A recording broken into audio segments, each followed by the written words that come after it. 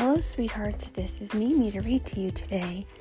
I'm sure glad I get to read the Bible every day. I'm thankful that I have the freedom to read the Bible, and no one's telling me I can't. And I have lots of Bibles in my house, and I have an audio Bible on my phone, and I can read this Bible to you. So today's November 3rd, and I'm going to read to you again from the book of Acts. We're in chapter 21, verses 1 through 17. After saying farewell to the Ephesian elders, we sailed straight to the island of Kos. The next day we reached Rhodes and then went to Patara. There we boarded a ship sailing for the Syrian province of Phoenicia. We sighted the island of Cyprus, passed it on our left, and landed at the harbor of Tyre in Syria, where the ship was to unload. We went ashore, found the local believers, and stayed with them a week. These disciples prophesied through the Holy Spirit that Paul should not go on to Jerusalem. When we returned to the ship at the end of the week, the entire congregation, including wives and children, came down to the shore with us.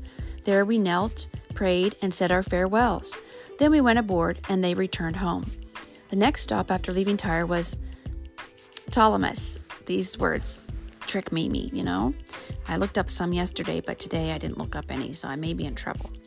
Where we greeted the brothers and sisters, but stayed only one day. Then we went on to Caesarea and stayed at the home of Philip the evangelist, one of the 7 men who had been chosen to distribute food. He had 4 unmarried daughters who had the gift of prophecy. During our stay of several days, a man named Agabus, who also had the gift of prophecy, arrived from Judea. When he visited us, he took Paul's belt and bound his own feet and hands with it. Then he said, "The Holy Spirit declares, so shall the owner of this belt be bound by the Jewish leaders in Jerusalem and turned over to the Romans." When we heard this, we who were traveling with him, as well as the local believers, begged Paul not to go on to Jerusalem. But he said, "Why all this weeping? You are breaking my heart. For am I not ready only to be jailed at Jerusalem, but also to die for the sake of the Lord Jesus?"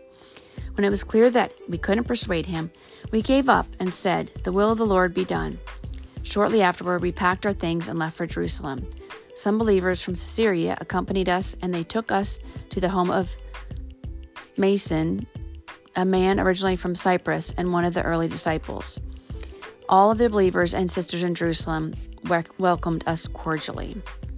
The commentary says, Paul was touched by the believers' concern for him, but he told them that he would continue to Jerusalem anyway. He was ready to die for Jesus if necessary. His response showed the depth of his commitment to Jesus. How committed to Jesus are you? Another question is, what should you do when you face difficult times? Hear my prayer, O Lord. Listen to my plea. Answer me because you are faithful and righteous. Psalms 143, verse 1. Thank you for joining me today.